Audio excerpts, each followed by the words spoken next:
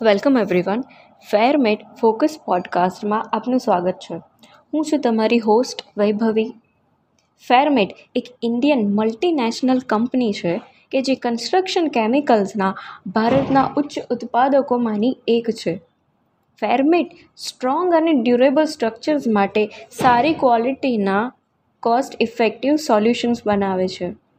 તો આજના પોડકાસ્ટમાં આપણે એન્જિનિયરિંગ ગ્રાઉટ વિશે ચર્ચા કરી રહ્યા છે.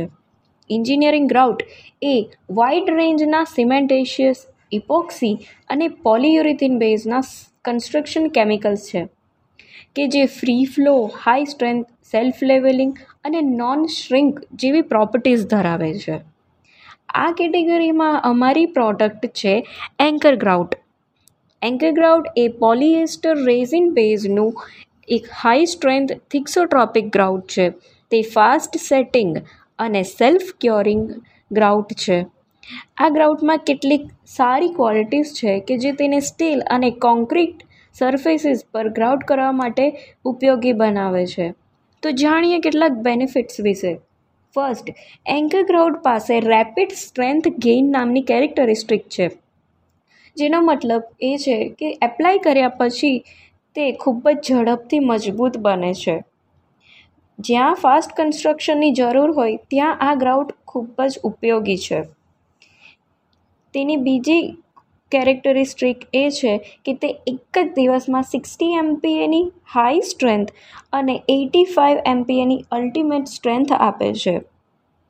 એન્કરગ્રાઉટ એ હેવી મશીનરીથી થતા વાઇબ્રેશનને પણ હેન્ડલ કરી શકે છે. તે ખૂબ જ ટફ છે. બીજું, તે નોન મેટલિક અને ક્લોરાઇડ ફ્રી હોવાથી તેમાં કાટ લાગતો નથી અને તે લાંબા સમય સુધી ટકી શકે એવું ગ્રાઉટ છે.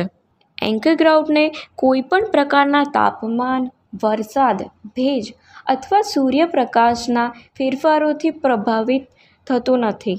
તે ગમે તેવી પરિસ્થિતિને પણ રેઝિસ્ટ કરી શકે છે. તો હવે જાણીએ તેના કેટલાક ઉપયોગ વિશે.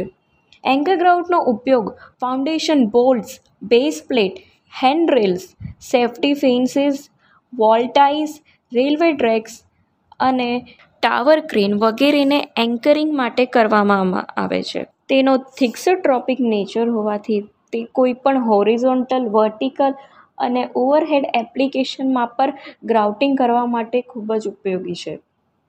તેથી જ્યારે પણ તમે ગ્રાઉટિંગનું વિચારો ત્યારે એન્કરગ્રાઉટ એ સૌથી બેસ્ટ પ્રોડક્ટ છે.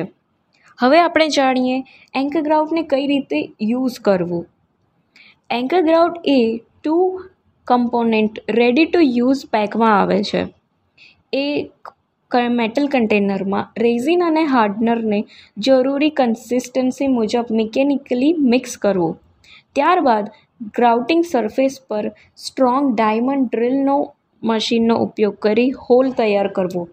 તેમાં રહી ગયેલી ડસ્ટ અથવા રસ્ટને સાફ કરવું અને બહાર પણ રહી ગયેલા ગ્રીઝ અથવા ઓઇલને પણ સાફ કરવું. ત્યાર પછી ગ્રાઉટને હોલમાં પોર કરવું. તેને તળિયેથી પોર કરવાનું શરૂ કરવું જેથી તેમાં કોઈ એર પોકેટ્સ ન રહી જાય. એન્કરગ્રાઉટ થિક્સોટ્રોપિક હોવાથી તે હોલની બહાર લીક થતું નથી. ગ્રાઉટિંગ થયા પછી સાધનોને સોલ્વેન્ટથી સાફ કરવા. આ ગ્રાઉટ પોલિએસ્ટર બેઝ હોવાથી તેને ક્યોરિંગની જરૂર પડતી નથી.